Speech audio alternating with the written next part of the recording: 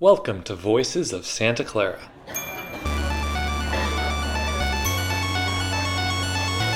Having a good idea doesn't get you stuff. And if we'd hit those, there would have been an explosion. We would have died, obviously. Scholarship should cultivate the virtues. Worry more about, am I searching for what I should be doing next in the world?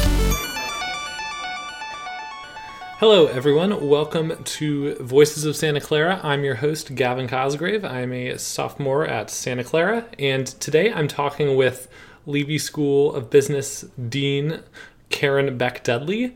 She joined Santa Clara in 2015 after a little over 9 years at Florida State University, where she was also the dean of the School of Business.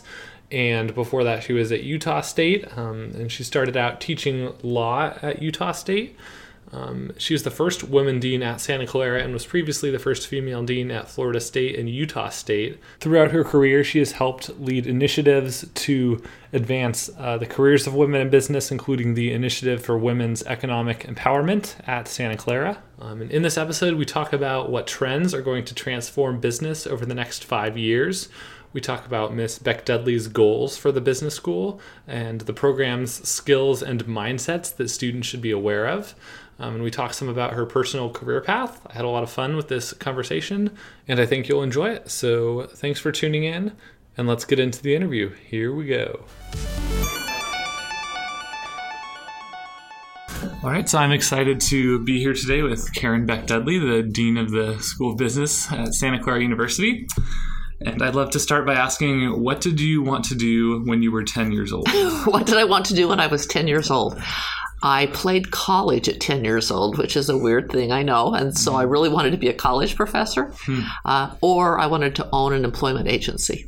And in my day, you got a job by going to an employment agency, and then they would place you in jobs. It's not like today. So those were my two career paths when I was 10. And did that change at all when you got into college? Totally changed. I had no idea what I wanted to do in college, but I love college because I've been playing college since I was 10. And my mom asked me what I was going to graduate in, so I added up my credits, and I could graduate in political science. And so I said political science. And from there, I actually went to law school, but I never anticipated going to law school. Did you enjoy law, or did you just feel like you went into it because you were supposed to? No, I went into it because my late husband was accepted into a PhD program at Washington State University. He was a soil chemist, and we wanted to go to school at the same time, and there was a law school up there. So that's why I went to the University of Idaho. But then it turned out I loved law school. I'm one of the few people who actually really liked the study of law. Didn't like the practice of it as much as the study of it, but I really liked law school. And then what happened when you graduated from law school? So when I graduated, I took a job with a large law firm in Salt Lake City. And in fact, it was the largest law firm in Salt Lake City at the time, and practiced law for a little bit over a year. But my husband took a job that he didn't like with the federal government, and he really wanted to be a university professor. So he took a job at Utah State, and we wanted to live in the same town. And actually a realtor called and said, there's an ad for a temporary business law professor. Do you think you can teach? And I've said, I was like 26, 27, and I said, of course I could teach.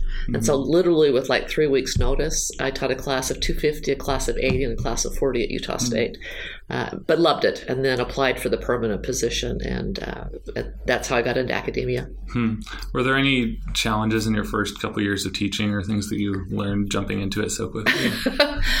There's tons of challenges. When you teach 250 undergraduates and you're teaching them business law, how do you keep them engaged? The only way I had saw law taught was how it was taught in law school, which is through the Socratic method. And so that works a little bit with undergraduates, but not exactly with undergraduates. And so I developed a system where I had 3x5 cards, and I would call on at least 10 to 15 students a class period in order to make sure that they were prepared. And so there were some techniques like that I didn't necessarily know my first time at teaching law, and then just really how to give written papers in classes that large. We don't have that problem at Santa Clara. And then how long did you teach law before moving on? Oh, I taught for a long time, over 20 years. So I was an assistant professor, an associate professor, a full professor, and I actually became a department chair. I was invited to be a visiting professor at the University of Michigan, and then I was invited to be a professor at the University of Georgia. And so I was actually gone from Utah State for 18 months.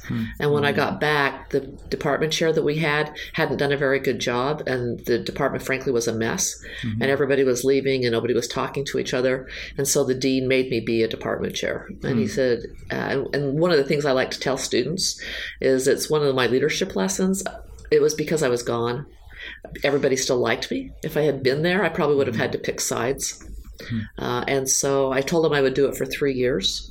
And 3 years, in that middle of that 3 years, a new president came into Utah State and fired all the deans. And so and that's my other leadership lesson. The faculty really wanted me to apply for the dean's position. And I said, there's no way that I'm going to be the dean. He's an outsider. He's coming in. Clearly he wants his own people, but it wasn't attractive to an external person. And so the provost and president asked me to be the dean. And I told him, once again, I'd do it for 3 years, but I really liked being a faculty member. And I'd learned how to do development. I learned how to meet alumni. And so that's how I became a dean at Utah State. And then from there, 3 years turned into 4. That president left. The provost who hired me became the president. And then a search consultant called about the Florida State job. And that's how I got into the dean's work. What did you learn the first couple of years by being a dean in Utah? Well, being a dean is very different than being a faculty member. And so you learn to manage your time differently. You learn to count meetings as actual work time. As a faculty member, you count meetings as wasted time. And if I did that, I wouldn't accomplish anything all day long. The modern business dean now meets a lot with alumni.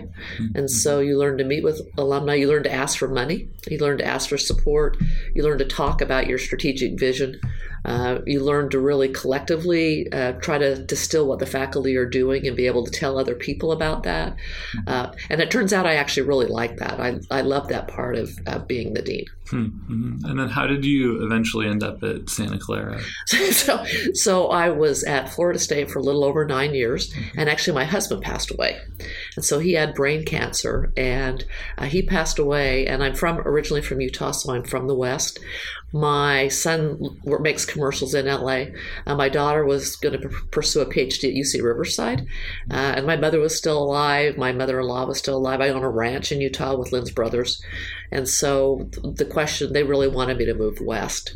And I wasn't going to move with it unless it was a great job.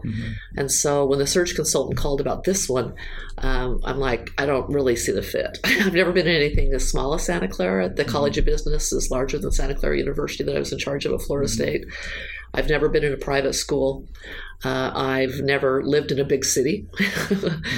And I'm not Catholic. So I don't really see how it works. But they talked me into interviewing for the position. And so when I came and looked at it, I fell in love. I mean, it's dramatically beautiful, as anybody who's here knows, just physically beautiful.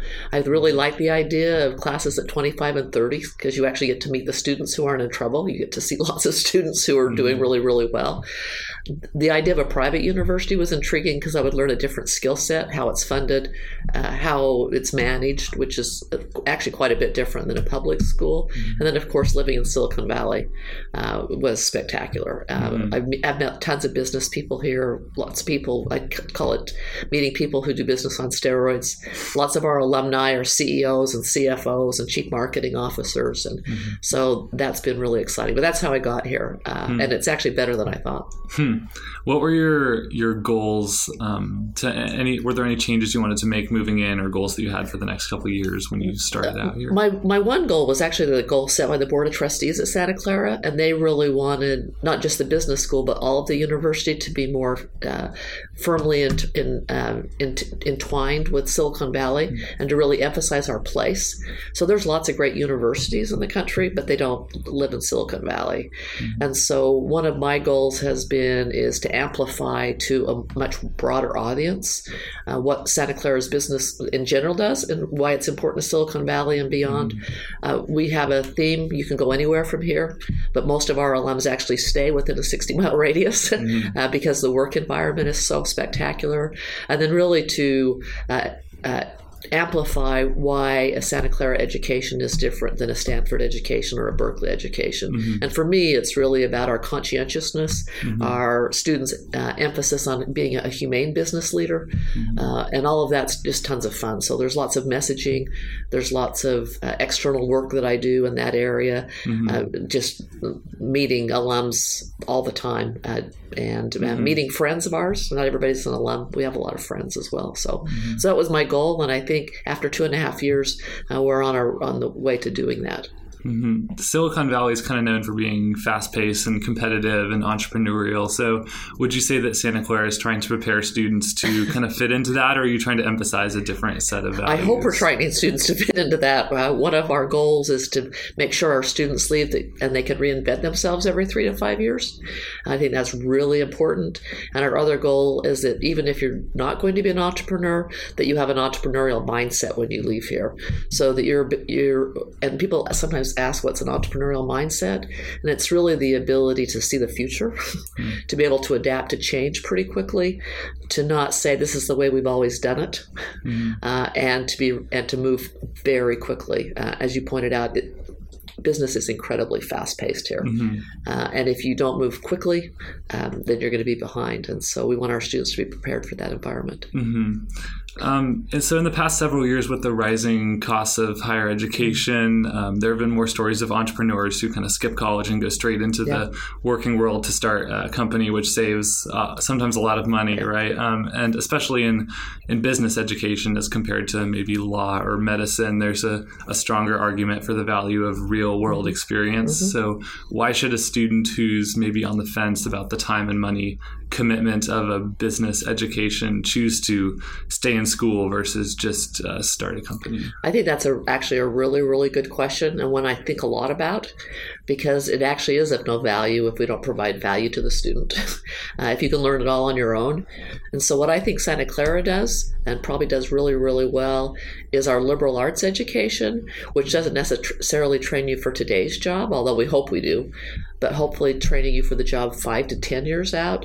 And that really comes from reflection and having a broad body of knowledge that you can draw upon, and flat out a network.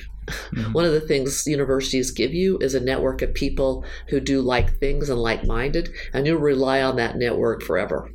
And so our ability to tap into that network, to give you that liberal arts education, to top it with high-quality business education, I think is why students should stay in school and why they really want to stay at Santa Clara. We have an incredible graduation rate and retention rate, and I think students and their parents understand the value of that. How much leadership do you think can be taught in the classroom versus learned in the world? Well, there's nothing about learning it, but it's usually all bad and negative lessons on what doesn't work. And so I think a lot of leadership actually can be learned in the classroom if a student is self-reflective enough to practice it. But to me, leadership is like any other skill set. You have to practice what it is you do. And a lot of times people don't understand they're in a leadership position in order to practice it. But in the real world, in leadership, for me, most of my big learning has come from failure or for not doing it very well, or for not being very good at it. And so that's hard to replicate in the classroom. Most students don't like to fail in the classroom. And that to me is the hard part to replicate. But you can replicate it in a university setting, taking leadership over team projects, taking leadership over a club, taking leadership over a group. All of those actually start to build that leadership skill set. I was actually the president of my sorority when I was in college, and the skills I learned there, I actually still use now. And so I would have never had that had I gone right to work. Are there any failures in your career that you've especially learned from or that have helped kind of shape you? Sure. I mean, we all have lots of failures.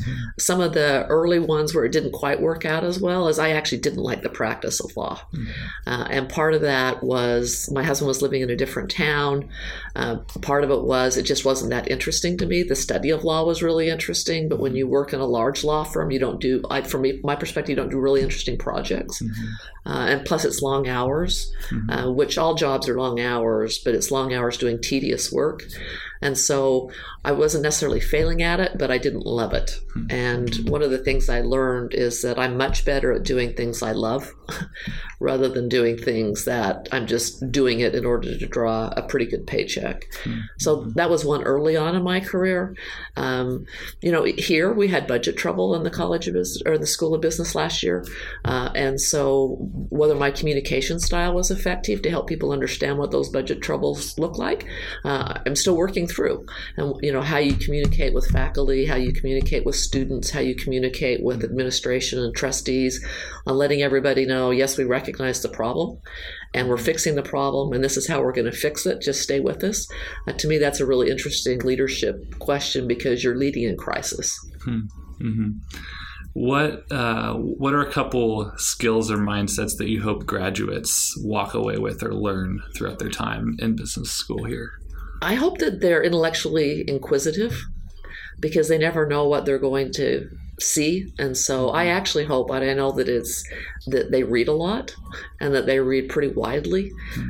One of the things that's really helped me in my meeting with alumni is that I actually can talk with almost any subject at a pretty base level because I watch sports, I understand classical music, I understand art, I understand the humanities, I understand a lot of business, I read in technology areas. And so there's not very many topics that would come up in that I wouldn't at least be able to hold a conversation in. And I hope students gain that from a university setting, that reading broadly is really, really important, as well as being open to change. Are there any business or technology trends that over the next 5 to 10 years you think will change the way we live our lives? I think artificial intelligence will totally disrupt higher education. And I also think virtual reality will totally disrupt higher education. How?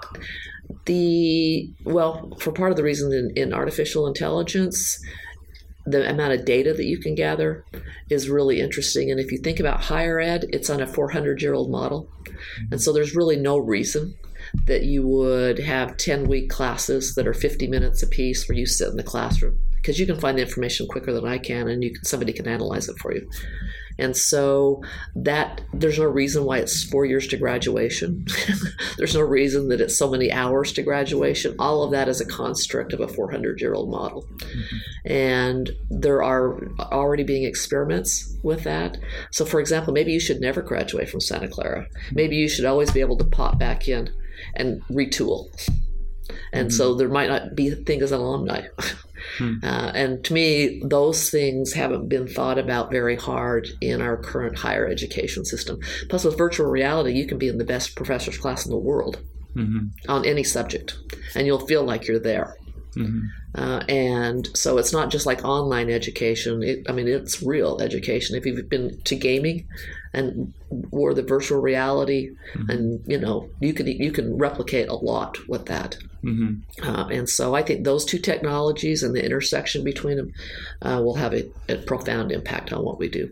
Do you think Santa Clara will take steps in those directions, I guess, in the next 5 years? Yeah, we already are. We're actually looking at artificial intelligence as a group, as a campus, and virtual reality. And we're looking at it in the context of what does it mean to humans? Because it's, and a lot of people know it's going to put a whole bunch of people out of business. There are a lot of jobs that just aren't going to be necessary anymore. But there's a whole bunch of jobs that will be necessary in that phase. But is it humane that 90% of lawyers might lose their jobs? Yeah. And what happens to society when that occurs? And we're very well placed with the Markkula Center and with the Miller Center for Social Entrepreneurship and the Ignatian Centers and the schools and colleges to really think hard about that issue. Plus, we sit here. We don't teach artificial intelligence. It's actually being done. So there's 7 majors currently in the School of Business. There's accounting information systems, management information systems, finance, economics, marketing, and management. If you could magically start a new major and add an 8th one, what would it be? It would actually probably be either hospitality or real estate. We're adding real estate and maybe business analytics. We already have a business analytics minor, but I actually think everybody needs analytics. And maybe business analytics, which is for graduate work, and we have a graduate degree in business analytics. Hospitality is a huge industry, and it's a huge industry here and other places, and there are really good jobs in it. And so far, it requires people to do it because the customer service aspect to it and all of that is important. We don't do anything very much in the hospitality space.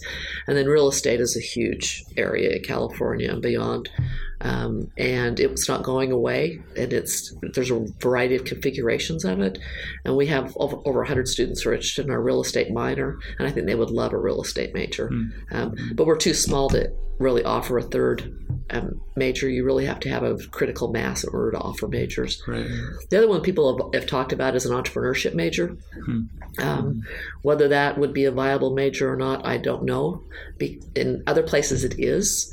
But in Silicon Valley, people seem to do entrepreneurship rather than study it. And so to me, that's an interesting open question. So we probably won't add any majors at the undergraduate level, where you might see majors added is at the graduate level. So we've had traditionally an MBA for a long time. We've totally redone the curriculum, so it's Silicon Valley based, and we've added an online MBA. We've added a master's degree in business analytics. We have a relatively young master's degree in finance and a relatively young master's degree in supply chain. And then we have a little bit older master's degree in information systems. All of those curriculum change almost quarterly because they have a business board over the top of them. And we're looking at maybe adding a master's degree in marketing. And so what a lot of students actually need to think about now is maybe they need 4 years undergraduate and then a 1-year graduate degree in order to have a deep dive into a particular area, and we're experimenting with that in finance and in business analytics right now. What 2 or 3 programs do you think would you want like a new freshman business student to be aware of coming into Santa Clara? I think they definitely need to be aware of our entrepreneurship minor. I think they definitely need to be aware of our business analytics minor. That's new. If they're interested in maybe not being in technology, but in other areas, they should look at, we're also redoing our retail minor. It has been historically a fashion bricks and mortars one. It's being totally redone along with our marketing degree to make sure that it's digital and it'll be totally transformed. Yeah, cool. So you've had several firsts in your career, being the first woman business school dean at Utah State and Florida State, and now here at Santa Clara. So have you ever felt increased pressure to be a role model or to succeed because business has been so historically male dominated? Always. I always think I am a role model. I understand what that means. I was when I practiced law, I was one of the 6 women lawyers in a firm of over 80, and the first woman partner was made a partner then. So I've been in all male industries before. It's interesting at Santa Clara, though, almost all the deans are women. And so that's been actually interesting. So the dean of the College of Arts and Sciences is female. The dean of Psychology and Education is female. And I'm female, and the dean of law school is female. And so, which is very rare to have that many women deans on a faculty and in administrative positions. And what would you say that up to this point you are most proud of in your career? What am I most proud of in my career? There are 2, and one is that I did all the pre-work on the John Huntsman naming gift that came in to Utah State, and that was already teed up when I left. I felt good about leaving because it was ready to be announced. And that was a $25 million gift to name the school. And then at Florida State, I worked really, really hard in conjunction with my predecessor to receive a $100 million gift from the Jim Moran Foundation and Mrs. Moran naming the School of Entrepreneurship at Florida State University. And so those types of gifts aren't solo to me. Those are team efforts, and there are usually several generations of deans and presidents and provosts who work on them. but I developed very strong relationships in those two particular gifts. And I feel really proud because both of them are transformative, and hope to do something similar here at Santa Clara University. Nice. Well, I'd love to wrap up with a couple shorter questions. Okay, sure. So firstly, what books would you recommend that every college student read? Oh, what books would I recommend every college student should read? One of my very favorite books is actually a biography. I think everybody should read John Adams' biography. I think it's really, really top-notch. And so I'm a big fan about reading from exemplars. So I would strongly encourage that. Another actually book that I recommend a lot of times to people is the 10-Day MBA, because it gives you a flavor for what business schools teach in a pretty short documents. And it's an older book, but I think even if you don't do a business degree, it gives you the language of business, and then you can decide whether graduate business education is for you. And I'm actually reading Da Vinci right now, which is a really, really, really good book. And a lot of times now I just drop everything on an ebook, because it's easy because I travel. But this one I actually got because the paper is wonderful and the illustrations are spectacular. So as you can see, I'm a big fan of big books. I also read all of Game of Thrones, which I think is really interesting. And all of Harry Potter, which I think has huge lessons in it. So, What is your favorite place that you've traveled? Probably Santorini, Greece. Why? Because it's spectacularly beautiful. It's picture book beautiful. There's hardly any place I've been that I don't like, but it's particularly, and the water's crystal clear and it's the white. And then I love history. And so Greece just in and of itself is a beautiful place, and ancient history, of course, is really interesting, especially for today's world. If you could send a message to every person in the United States, what would you want to say? Be nice. Be civil. Be nice. Are there any recent purchases of around $100 or less that have made an impact in your life that you've really enjoyed? $100 or less. A new charger for my phone, which I just ordered on Amazon right now. So that's going to make a huge impact because then I'll remember to plug my phone in because I've lost several chargers. So I bought more than one. And actually, I love Dollar Tree's glasses. They're $1 a piece. I buy them 20 at a time, and they make a huge difference in my life because I can leave them everywhere. That's funny. My phone chargers always break too. Yeah, they always break, and so on Amazon it's like $15, and you can buy like 5. What does your ideal Saturday look like? Oh, my ideal Saturday. I actually might have been this last Saturday, and I don't get them very often. So my son came up for an early birthday, and I stayed in my sweats all day long. And we went to a movie. We went and saw actually The Darkest Hour, which was a great movie. Now I want to read Churchill's biography. And we went to a great meal at Santana Row, and then we hung out at night and laughed and drank a bottle of wine. And it was the perfect Saturday. Sometime I can sprinkle that with playing golf or fly fishing. And finally, what advice would you give to a first-year college student? Stay on top of your classes and have a great time. You're only in college really for 4 years. And while it might seem overwhelming, it's actually not. Life always gets better. And so just have a great time and meet as many people as you can and try new things. Awesome. Well, thank you so much for doing this interview. Thank you, Gavin. Appreciate it. Thank you so much for listening to the show today. You can subscribe to Voices of Santa Clara on the iTunes podcast app. You can visit voicesofsantaclara.com for interview transcripts, and you can like the Facebook page. Special thanks to Miles Elliott for the music. Thank you for listening, and have a nice day.